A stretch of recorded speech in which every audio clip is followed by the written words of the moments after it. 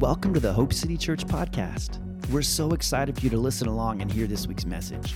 We pray it inspires and motivates and draws you closer to Jesus. Let's take a listen.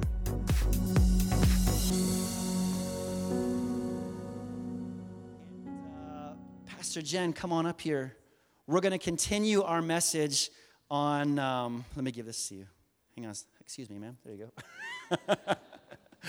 We're going to continue part 2 of our message on marriage. You have a microphone? I do. Oh, these chairs are so comfortable. Nice, hard wooden chair. You know what? This just gives us motivation to get chairs for the camera back there, Terry. Terry has to sit on this chair all the time. There you go. Get yourself organized. Can you talk for a second while I open my computer? Yeah, I can. iPad? So how was your week? No, I'm just kidding. It's so awesome to be doing part 2 of this. We actually, surprisingly, I shouldn't say surprisingly, though, there was a lot of feedback about the first session. And I think perhaps maybe you and I speaking together, maybe that's something new. And Yes.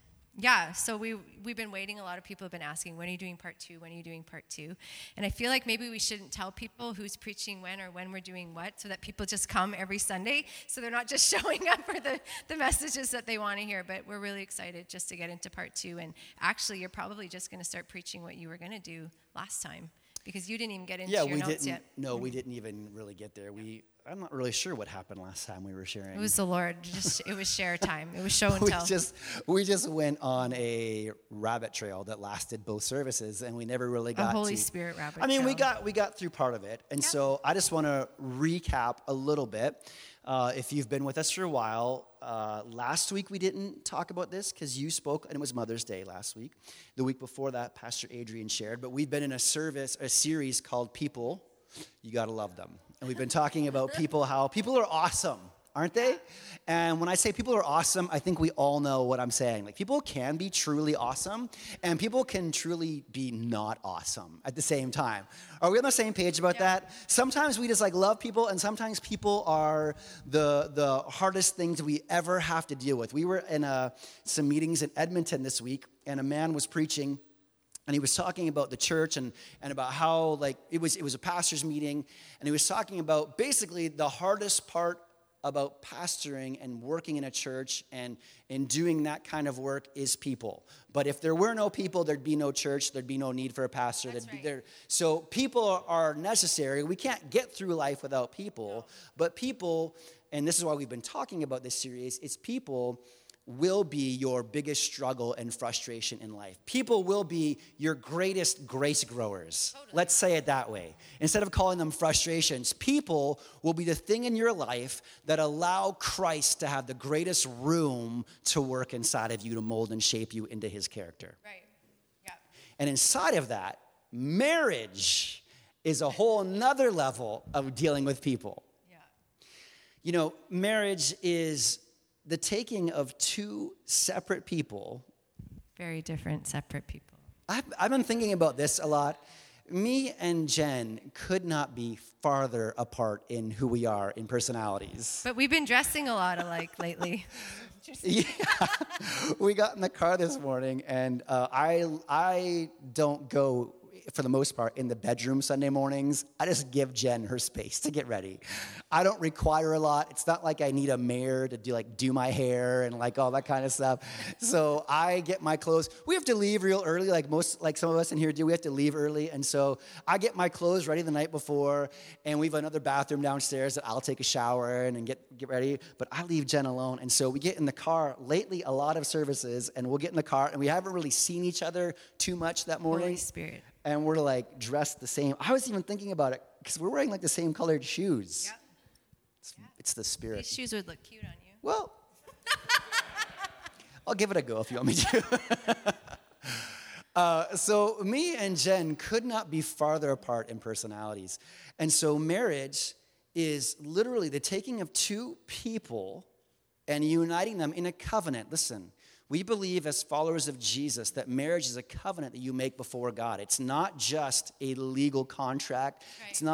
It's not something we do, to satisfy the government requirements, regulations. Yeah, we have those things. We fill out papers when people get married. Jess and Reese are getting married soon. And when they get married, there's legal papers we fill out and sign, and they go to the government. And the government says, this couple is married. But that's one part of it. But for us as followers of Jesus, the big part is the covenant that is made between two people when they come together. And so in that covenant, you're taking two people and uniting them as one before the Lord. And that can be incredibly grace-filled. I was going to say amazing. It can be incredibly amazing. It can be a lot of work. It can be a lot of struggle. It can be a lot of joy. There's a whole lot of things that it could be. And so marriage is taking of these two people. And I want to say this. Listen, if you're not married here today, we're going to look in 1 Corinthians 13, and you can learn from this message about what love looks like. We're going to talk about what love is, and if you're past, like say you're not going to ever get married again, you can learn about love. If you're not married yet, but one day you will be married, then you can learn and listen about this, because this is stuff that will apply to you that you need to know for the future. And I want to say to the people who are married here right now, listen. As married people, you are setting a role, an example for the people in your life. If you've got kids, your kids are absolutely learning everything that you do as a married couple, and that's what they will take into their future marriage. So marriage is a learning tool where you're teaching your kids about this is what we believe about marriage. This is how we think married people should act and respond to each other. This is what we think marriage should look like. And when your kids get up, when they grow up and they get married of their own, do you know whose marriage their marriage is going to look like? Yeah, shocker. It's going to look just like your marriage. You need to be aware of that. You need to remember that. So, I want to read the marriage definition from Webster's 1828 again for you so much, because I love this so much. This translation is so good. And marriage in Webster's 1828, in the modern translation, it says nothing useful. It says the state of being united. Good job. But in Webster's 1828 dictionary, it says marriage, the act of uniting a man and a woman for life. Wedlock, the legal union of a man and woman for life. Notice how he keeps saying for life.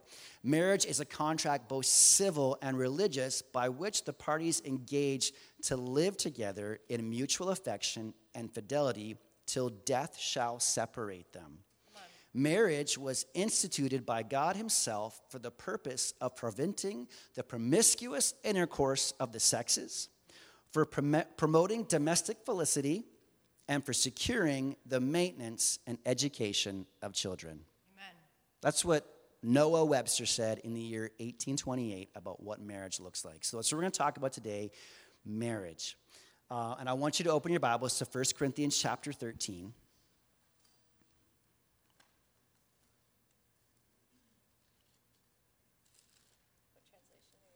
I have the New Living Translation. What translation do you have? Anyone I want. Wow. Modern technology. So as I was getting ready for this, I looked up online. So the divorce rate in Canada is still about 50% of marriages will end in divorce. First-time marriages. Second-time marriages, it is 60%. And then third marriages, if those fail, then third-time marriage people is about 73% of those marriages fail.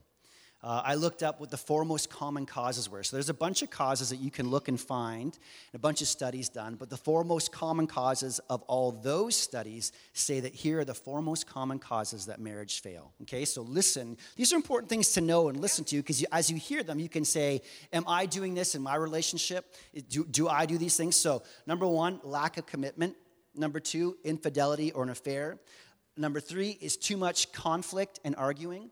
People just say, I've had it. All we do is fight. It's not worth this hassle. It's not worth this struggle. Let's just separate. We obviously don't love each other. And the fourth thing is lack of physical intimacy, like just not having sex, not being intimate with each other. And people say, this is who I am. This is what I need. So I'm going to find it somewhere else, which then leads to infidelity or affairs. So you see this circle. So these are the four most common causes of people being separated. Now, if you look at those things, those four things really are just a lack of love, right. Just a lack of selflessness, like a lack of commitment. What is that? Selfishness. I just can't commit to somebody. Infidelity or an affair, what is that? You've gone outside of the covenant you made and went and found somebody else to satisfy your own needs, which again is selfishness. Too much conflict and arguing, what is that really at the core? You just have to be right. Right. I'm going to keep arguing because I want to be right about this. I want you to know that I'm smart. I want you to know that I'm the right one in this relationship, as opposed to just shutting up sometimes. Right. Sometimes we have conversations that are passionate. Warm conversations. Did you say warm? Yeah. They're not. Warm to hot conversations. But sometimes when we had these conversations, I or Jen just has to at some point just shut up.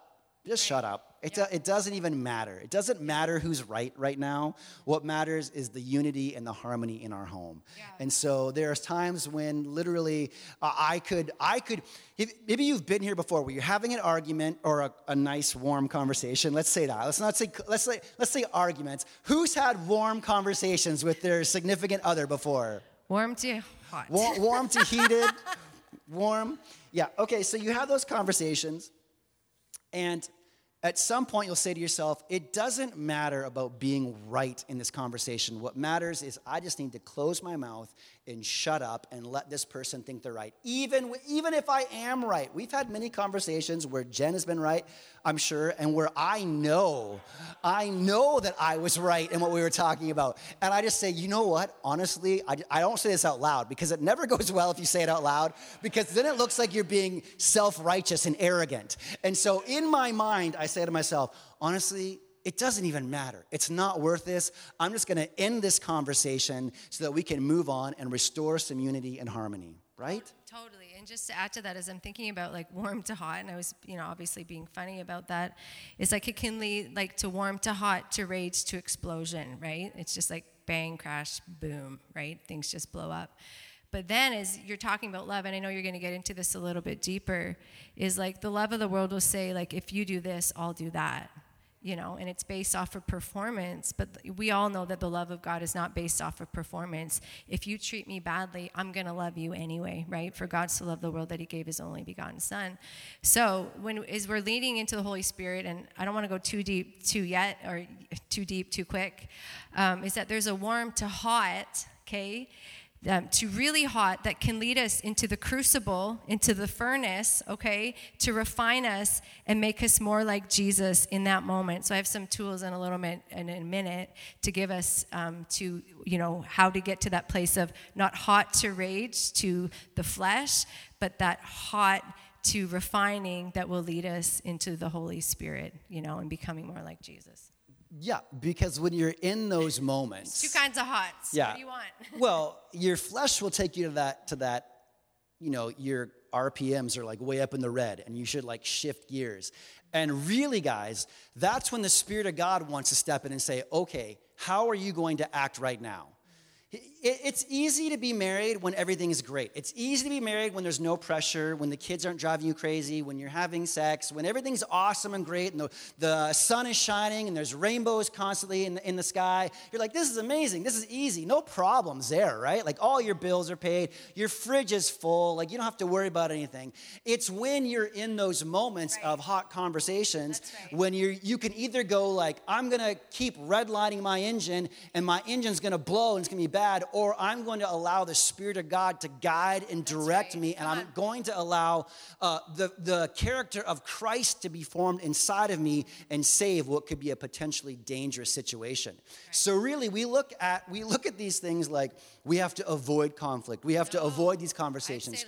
But really, it's in those moments when the character of Christ is really going to be formed in you if you will allow and surrender and yield yourself to the Spirit of God. And maybe that's a part 3, is about leaning into conflict, not running away from it.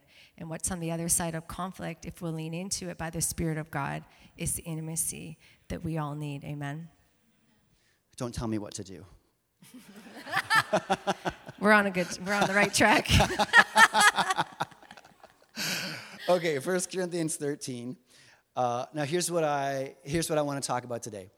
We're going to read through 1 Corinthians 13, verses 1 to 8. We'll look at verse 13 as well. The Apostle Paul wrote this chapter, and at some point in almost every marriage ceremony, this passage of Scripture is quoted I think you talked about how we used to use this when we were in high school. Me and Jen have known each other since I was 10 and Jen was 11. And as our way of Christian flirting, I guess, we would the Bible. We would hold each other accountable. We'd be like, well, that's not what 1 Corinthians 13 says love is. Love is this, love is that. And so we've all read this passage. Many of us probably have pictures framed in our houses with this scripture written out somewhere, hanging on the hallway or in the bedroom or somewhere. Am I right? Yeah, we've all seen this somewhere. Crocheted on a pillow. Crocheted on a pillow. But here's the thing. Paul wrote this, and we're going to go through it, and there's a few things that the Bible that Paul says love is, and there's a whole bunch of things that Paul says love is not. Now, if we're honest, we could all write extensive lists about what love is not. Right. We could think about our spouse. We could think about somebody else. Well, love is not this, and love is not. And you could go through the decades of your life and be like, well, I remember this one time they did this, and that is not love. And you could write this long, long list of all the things that love is not. But I believe that today the Spirit of God wants us to focus on the things that love is. And if you focus on the is and not the is not, here's what's happening. As you begin to focus on what love is, it drowns out the noise of the is not in your life. Do you understand what I'm saying? It's like we're wired. We live in a world where we're wired to think about what love is not and how you are treating me and all the wrong you've done to me and how you've hurt me over and over and over again. And we focus on those things and we fixate on those things. But the Spirit of God wants to say to us today that if we begin to focus and live our lives in and through what love is, the things that love is will drown out the noise of all the is not you feel that has been done to you in your life, and those things will have no power and authority in your marriage any longer. Amen. So good. So we're going to focus on what love is today. So we're going to read through the first few verses, and you jump in whenever you... I will, yeah. Just bonk me on the head with your microphone when you're ready. Mm-hmm. Twink.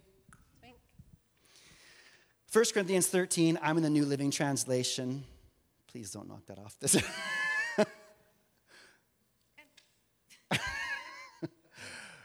It says this, Paul's talking, he says, if I could speak all the languages of earth and of angels, but I didn't love others, I'd be a noisy gong or a clanging cymbal. If I had the gifts of prophecy, and if I understood all God's secret plans and possessed all knowledge, and if I had such faith that I could move mountains, but didn't love others, I'd be nothing. If I gave everything I had to the poor and even sacrificed my body, I could boast about it, but if I didn't love others, I would have gained nothing. Right. Then he goes on here in verse 4, and I want you to pay attention. He says, love is patient and kind. Love is not jealous or boastful or proud or rude. It doesn't demand its own way. It's not irritable and keeps no record of being wrong. See how he just begins to go into this list of all these things that love is not? So easy. And instantly, I imagine many of our minds are saying, yep, that's right. Love is not those things. I know that for a fact. I've experienced this. Verse 6 says, it doesn't rejoice about injustice, but rejoices whenever truth wins out. Love never gives up. Love never loses faith, is always hopeful, and endures through every circumstance. Prophecy and speaking in unknown languages and a special knowledge will become useless, but love will last forever. Amen. So there's 4 things here that I want to look at together about what love is. So right off in verse 4, he says, love is patient. Love is patient, okay? I want to tell you what that word is in the Greek so you understand, because patient doesn't just mean I'll wait around for a few minutes. It means a bit more than that. And it's important for us to know these things so that we can understand what Paul was really talking about and get that into our hearts and lives.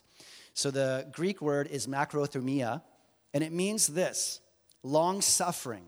It comes from 2 words, makros, which means long, and thumos, which means wrath or anger. So the idea is that it takes you a long time to get angry or mad. And he goes on, it says, to suffer long, be long-suffering, as opposed to hasty anger or punishment. Wow. To forbear, to endure patiently, as opposed to losing faith or giving up, to tarry and to delay. Macrothumia involves exercising understanding and patience towards persons. We have a very small meaning of what the word patience means, but I love the Greek language because when they translate it into English for us, we get our English words. But English isn't a very in-depth language. And what I love about the Greek is it gives you a full idea and expression of what this is really supposed to look like in your life. And I love the very end here where it says it involves exercising understanding and patience toward persons. That means it's something you have to step into. Right. You've got to work this. You've got to say, right now, I could be very angry, but I'm going to choose to walk in macrothumia. Right. And I'm going to exercise patience toward this person. Right. Do you have any thoughts about that? Yeah. I've got a few, but I'm going to back up a little bit. Okay. And just when he was opening up and he was talking about love, is married couples, all of us in the room, if you're doing life with people, which we all are doing life with people, because if you are here, you are, it's proof that you are doing life with people, is that we have to put on love every single day. Just like putting your clothes on, that we need to intentionally be clothed in love every single day. And one of the ways that we do that every single day, when do you put your clothes on? In the morning, right? When do we put our garment of love on? We should put it on in the morning as we're spending time, with the Lord, is that we know that God is love. Amen. The Bible says that God is love. So that when we're spending time with the Lord, as we're spending time in his presence, as we're spending time in worship, that we are allowing the one who is love become love in a greater measure inside of us. And I've said this a lot lately, is that it takes something to live in 2023. It's going to take something even more in 2024, and as the battle rages on, the enemy comes to steal, kill, and destroy. But we know that Jesus came that we might have life and have it more abundantly, that we have to live very soberly and aware in this hour that we are in, is that the battle is for love, so that we have to be mindful to put that garment on. So Paul said in Colossians 3:12-15, therefore, as you, the elect of God, holy and beloved, clothe yourselves with hearts of compassion, kindness, humility, gentleness, and patience. Bear with one another and forgive any complaint that you may have against someone else. Forgive as the Lord forgave you. And above all these virtues, put on love, which is the bond of perfect unity. Let the peace of God rule in your hearts. For this you were called as members of one body, and be thankful. So I can think any time that I've lost, last night was a perfect example. I was dealing with some stuff. Some of you might know is that I lost one. I didn't lose, but one of my best friends from high school, she passed away. And I'm one of those. A few week ago, but their celebration of life service was Friday, and I'm one of those people where things will hit me later. Not in the moment. I seem very fine in the moment because people can be like, "Oh, you're really strong and you're really resilient." Yeah, well, you didn't see me 2 days later, And last night, I could, it was warm. I'll just say it was warm. It was warm, but in that moment, I was mindful. I was trying to charge my computer. I'm like, I'm trying to get away. I know I need to get alone with Jesus. I knew, that I needed to get some love on. We all knew. I needed to get some love on, but in those moments, what are we going to do? So he's talking about love is patient, is that, anytime that you, in a marriage relationship, anytime that I feel myself losing patience with Jake or vice versa, think about it as a Holy Spirit setup, for God to perfect himself in us. And you're like, well, I'm not really thinking that in the moment, that this is a Holy Ghost setup. Anytime you're going through a season in life, maybe some of you are going through a season right now where you're really having to trust in God. Just be like, you know what, Lord, what are you trying to teach me? What are you trying to, what areas in my life are you trying to grow me in? In James 1:2, it says, my brethren, count it all joy when you fall into various trials, knowing that the testing of your faith produces patience. The testing of your faith produces patience. But it says, but let patience have its perfect work, that you may be perfect and complete, lacking nothing. And we said this in the first segment of talking about marriage, is that marriage is a Holy Ghost setup for each of us to become more like Jesus. Amen. So I just want to encourage you in those moments, when you're feeling impatient or, And the enemy has a really good way of making something small really big, and you're just kind of like, that's it, I've had it, our marriage is over. It's like, like the enemy gets in and you're just like, we're done, But if you could, in Jesus' name, in those moments, remember this, okay, this is a Holy Ghost setup for me to practice patience and to become like Jesus. So first of all, I'm going to count it all joy. Yeah, amen. Yeah. A lot of us, who knows what the happiest animal on the planet is? Anybody? I read your notes. Nobody? Sorry, I won't say anything. Nobody knows what the happiest animal planet is? Animal planet, but planet. You've said this before in church. Maybe I have. Yep. They say it's a goldfish. How do they actually know? Did you talk to him? Yeah, they talk to them. They hook little sensors up as they float around. They don't electrocute them. But it's because goldfish have 10-second memories. And a lot of us, if we were more like goldfish in a certain way, we'd be a lot better. But here's the thing. Okay, obviously, like I'm making a joke, but many of us insist on carrying our hurts and our wounds forward with us everywhere we go in our relationship. And so you'll hang on to stuff. Well, I know that 12 years ago you said this, and I've never forgot what you said to me in that moment. You guys.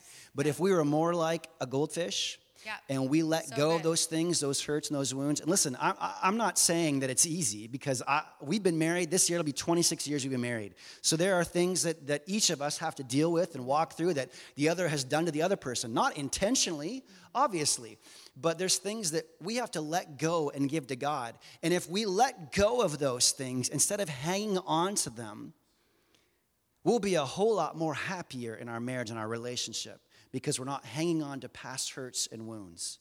Yeah. More goldfish, less human. Right. Come on. Can I add to that too? And Please. I wrote this down. It said, your spouse isn't perfect.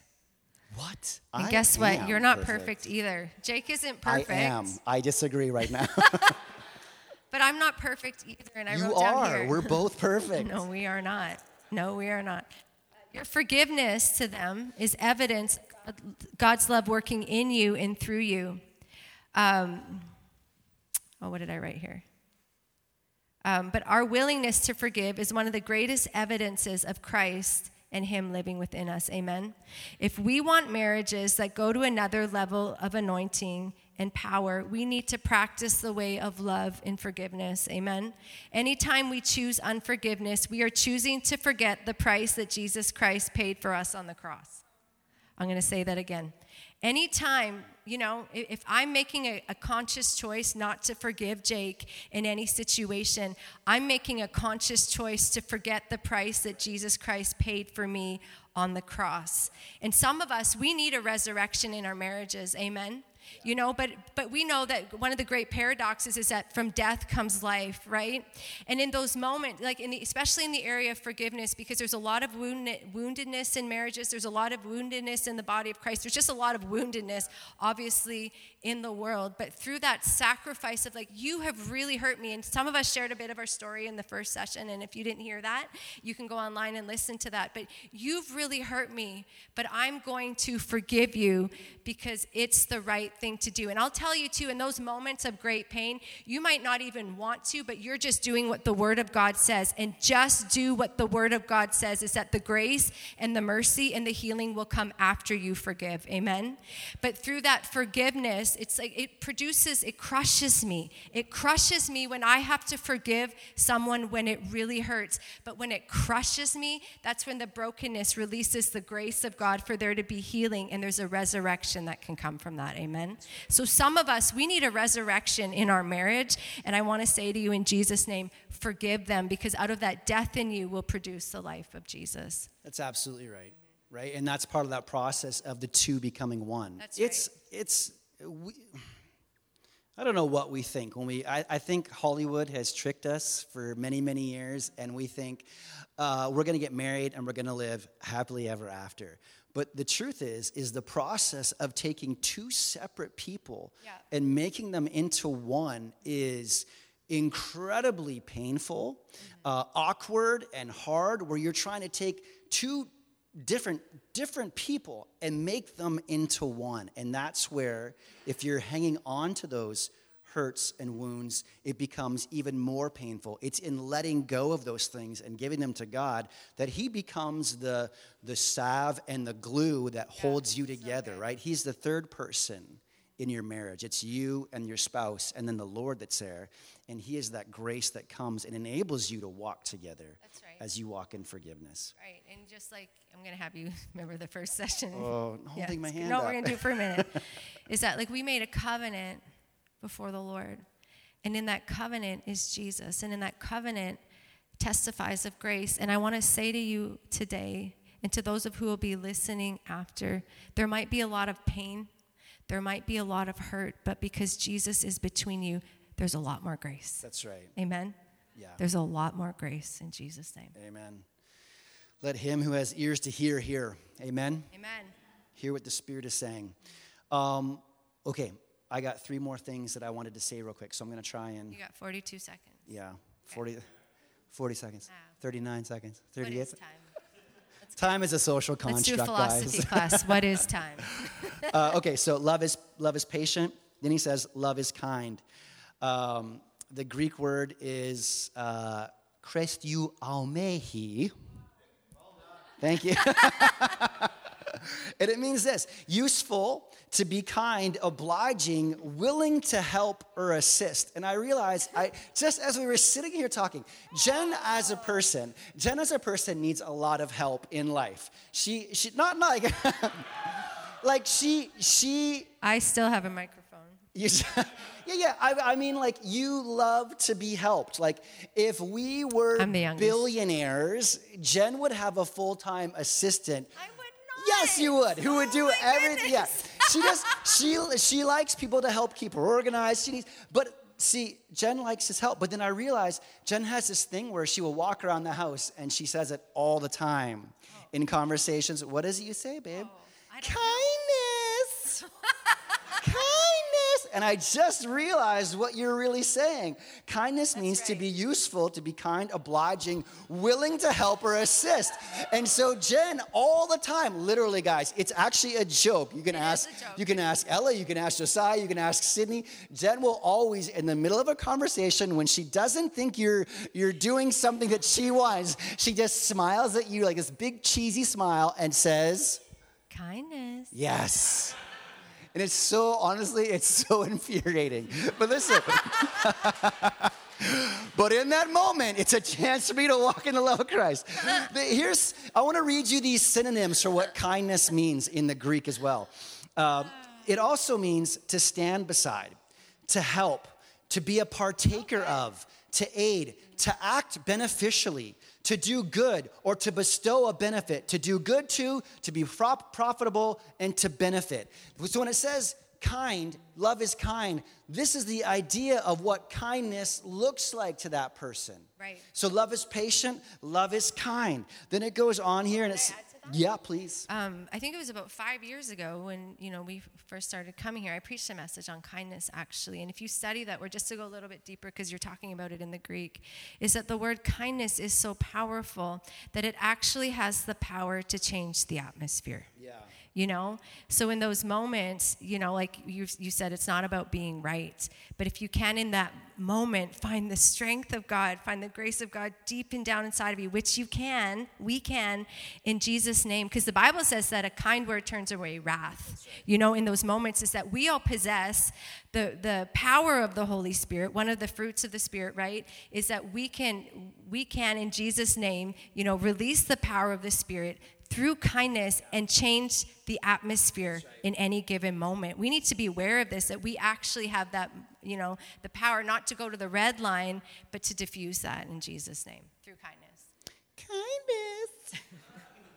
So love is patient, love is kind. Verse 7 says this: love never gives up, never loses faith, is always hopeful, and endures through every circumstance. I want to say it this way: love is a believer. Good. Too often today, people are ready to throw in the towel and give up. I don't trust you. You did this. I'm losing my hope in you. I'm losing my confidence in you. I'm losing my faith in you. But love is a believer. Love will stand the test of time. It says love, it never gives up, never loses faith, is always hopeful, In every circumstance, love is always hopeful. Kelly was praying during pre-service prayer this morning, and one of the things that she was praying about is that people who had lost hope in their spouse, that hope would be restored. Amen. Love is always hopeful, even in the worst of days. There's been bad days. There's bad days in every relationship. There's been bad days. But even in the worst days, you're able to say, I still have hope in this person. Yeah. Love is a believer and endures through every... Are you moving on? I was going to move on. Can I say something? Please do. Yeah, I got to be quick with you. Okay, hope's all things. I just want to give you some tools here. And I wrote this down last night, actually. Is that my hope increases as my reading of the Word of God increases. Right. I'm going to say that again. My hope increases as my reading of the Word of God increases. And I've noticed that in my life, if I'm in a tough season, that my reading of the Word of God needs to increase. Yeah. Amen? And I wrote here, I cannot read God's promises without having my hope tank filled up. If you're in a season where you're believing for your spouse, you need to have your hope tank filled up so that your faith has something to attach itself to. We need hope, but if we're believing God, if when we went through a tough season, and say like you were believing God for me in that season, if your tank of hope wasn't filled up, it would be hard for you to have your faith to attach itself to, because you would have just been like, I'm going to give up. This is the end. Nothing's ever going to change. But as you stood on the promises of God, you were able to have your faith attach itself to something. So I want to encourage you guys, all of us here in this room and those listening, is that if you're going through a hard season, harder seasons require more reading of the Word of God. It requires more spending of the time, in the Word of God, so that we are not losing hope. Amen? Because nobody's going to give me hope like Jesus. That's right. And even like naturally, like practically, you burn the most gas in your vehicle climbing a hill. That's very good. Right? And so as you climb that hill, you've got to step down on your gas pedal to give it more gas to cause your engine to keep pushing up the hill, which then in turn causes more gas to be burnt, right? It takes more from you. But in those seasons, you've got to continue to fill yourself up with something to stand strong on and to have hope and faith in. Totally. I think, a litmus test of when you're going through a hard time is what's coming out of your mouth. Yeah. I'm going to say that again. Because when you're squeezed, when we're under pressure, when we're under pressure, what's funny. in it. It was funny, wasn't it? Surprisingly. But when we're squeezed, what comes out of us when we're squeezed is what's inside of us, So if you're hearing stuff that doesn't sound like Jesus, that doesn't sound like the Word of God, that's a cue to you by the Holy Spirit. You got to get your hope tank filled up. Yeah. Amen? That's right. So love is patient, love is kind, love is a believer. And the last thing here I want to look at in verse 8, and we're going to read verse 13 as well. Prophecy and speaking unknown languages and special knowledge will become useless, but love will last forever. Verse 13 says, 3 things will last forever. We all know this: faith, hope, and love. Then it goes on and says, the greatest of these is love. Love is forever. Now, this is probably where we got the idea from happily ever after, right? This is probably where it initially came from. But the happily ever after in the world is not the same happily ever after that we find in the Word of God. Love lasts for forever, but the love that lasts for forever is a sacrificial love that requires you to continually lay yourself down. It's not what I receive from Jen. It's not what Jen does for me. It's not how Jen makes me feel. It is continually me laying my life down for Jen and being a servant and sacrificing my desires, my thoughts, my plans for her. That's what love is. Love is sacrifice. John 3:16 says that God so loved that he gave. Amen. Right? So love is us giving of ourselves, and it is forever. It's not a temporary love. It's not like, you hear people say, we got a divorce because I fell out of love. Right. Well, love is not an emotion that you fall into and fall out of. I hate to burst people's bubble, right. But the truth is that love is work. Love, 1 John 4 says that God is love. So if God is love, then you can't fall into love and you can't fall out of love because it's the characteristic of God. And God doesn't fall in and out of love with you, does he? No. And so love lasts forever. And I love how it says that the greatest of these is love. And I was thinking about this. I was like, well, why is the greatest of these love? And the greatest of these is love because God is love. And so as we walk a married life, what we are really doing is learning and being taught how to be more Christ-like in our marriage. Marriage is the vehicle for you to have Christ formed in you. Very good. It's how he works in you. It's how he works in your flesh, because marriage causes you constantly to lay down your own desires, your own feelings, your own thoughts, whatever it is you want. It causes you to lay those things down for somebody other than yourself, which is what the whole gospel story is really about, isn't it? Mm-hmm. Love lasts forever. It does last forever, and I was talking about reading the Word of God, but I want to add something here, and I want to talk about the Holy Spirit for a minute. Who was at anybody here who was at the Holy Spirit? It was so powerful and so wonderful, and I'm just loving and so thankful for what God is doing this season. But practically, Jude 20 says, "But you, beloved, by building yourselves up in your most holy faith and praying in the Holy Spirit, keeping yourselves in the love of God as you await for the mercy of our Lord Jesus Christ to bring eternal life." We know in John it says, "In this world you will have trouble, but be of good cheer. I've overcome the world." Is that Jesus gave us tools to help us. He didn't just leave us alone and abandon us. And one of the tools that the Lord, I don't want to say tools, but persons that the Lord left us with was the Holy Spirit, who's the helper who will lead us into all truth. But Jesus said it was better that I go. It's a quote. It's what Jesus said, so that the Holy Spirit would come. And I just want to practically say to married couples is pray in the Spirit a lot. I'm going to say that again. Pray in the Spirit a lot, especially when you're going through the challenging seasons. It's going to quiet your soul down. Okay, these are just practicals, but they're good practicals. Yeah. So what she's saying here, Galatians 5, verse 16 says, walk in the Spirit, and you won't fulfill the lust of the flesh. So good. So if you're finding yourself in a hot conversation with your spouse, maybe you just need to stop talking English and start speaking in tongues. That'll change the atmosphere real quick, because your spouse will be like, what's happening right now?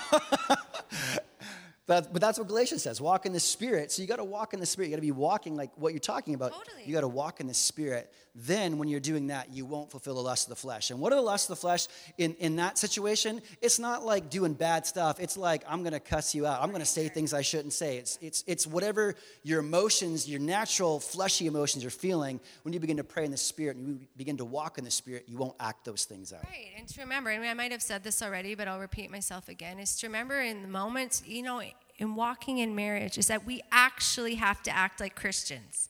I'm going to say that again.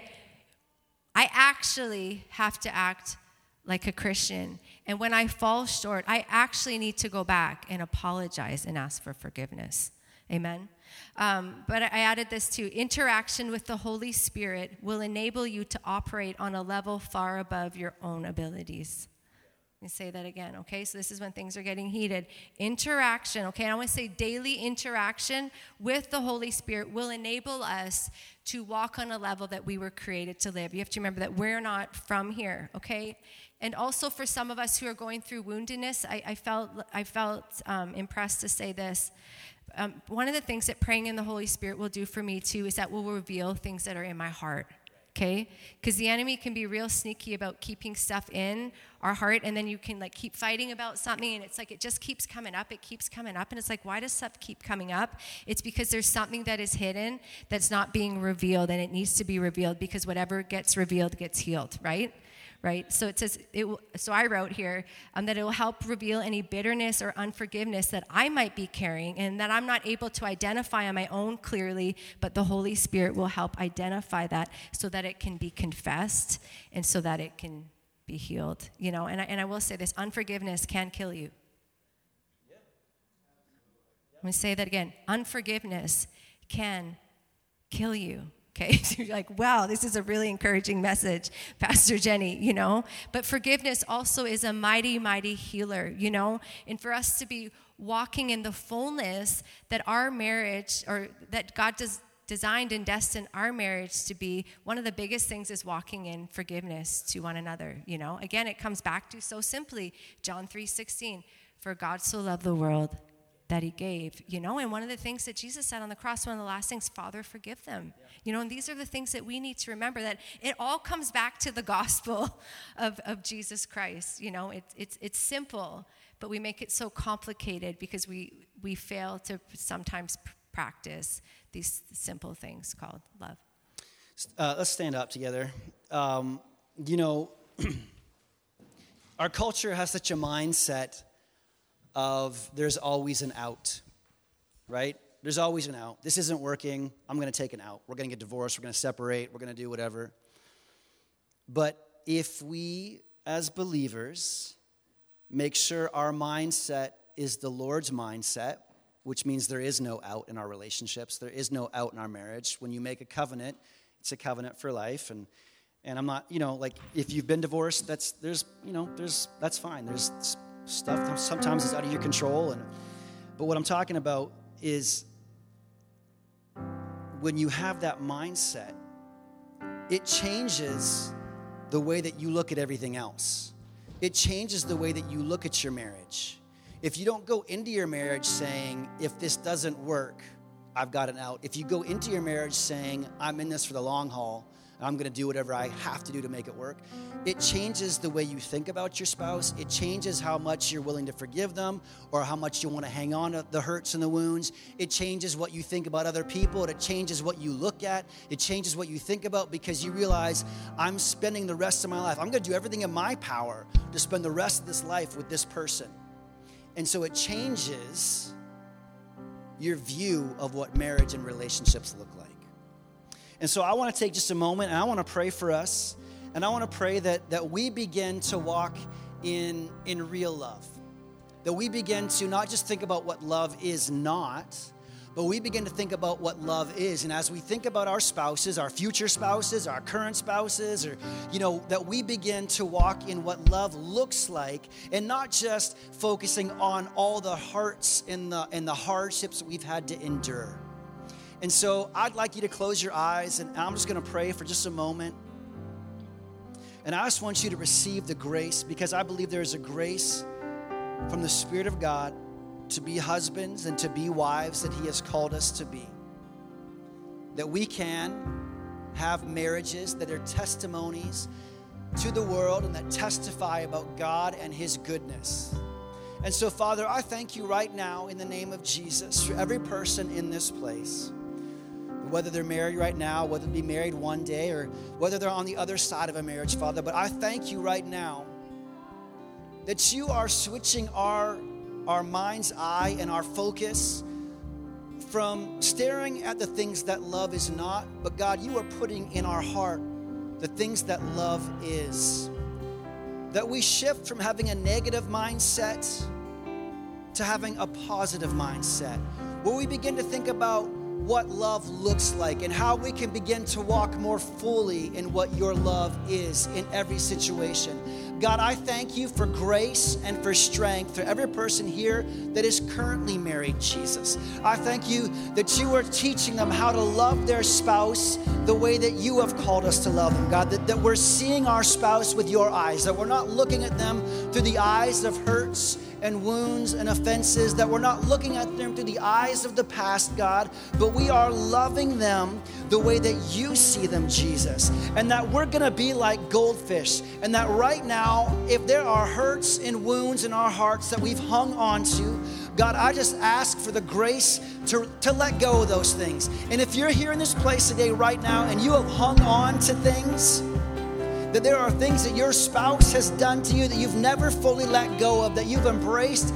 and you've hung on to them, I just want you to take the chance right now to give those things to God. And just in your mind's eye and in your heart, just say, God, I release these things to you. I let go of these things. I'm not hanging on to them anymore. I'm forgetting the past and I'm looking ahead to the future. Father, I thank you that there are great days ahead. That this house will be a house that is filled with marriages that will testify of your goodness. That people that are getting married will be testimonies about you and your love. That people that are married, that they will be walking around declaring the goodness of God. Father, I thank you that if there are people that are here that are walking through a hard season in their marriage, God, that I pray right now that your Holy Spirit comes down into the very middle of that relationship, and that love is the bond of perfection and begins to reunite and reignite things that were dead and cold and begins to burn fresh, and that there is hurts and wounds that are gone right now in the name of Jesus. We speak life to things that may look dead on the outside because you are a miracle worker. Jesus, we love you. We're so thankful for who you are, for all you're doing. In your name we say, amen, amen, amen. Well, I think the worship team is going to continue to worship for a minute. If you need prayer for anything, we got people that are going to be up here praying and believing God with you. Prayer changes everything. And sometimes you need somebody else to come alongside and pray and believe God to strengthen you, to encourage you, to walk that road with you. If you need prayer for anything, come on down. These guys can pray for you. We've got young adults tonight. We've got church next Sunday. Enjoy your long weekend. Leave this place walking in love, remembering what love is. Forget about what love's not. That's too easy to remember.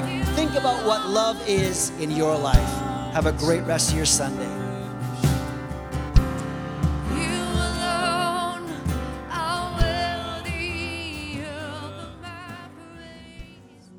Thanks so much for joining us today.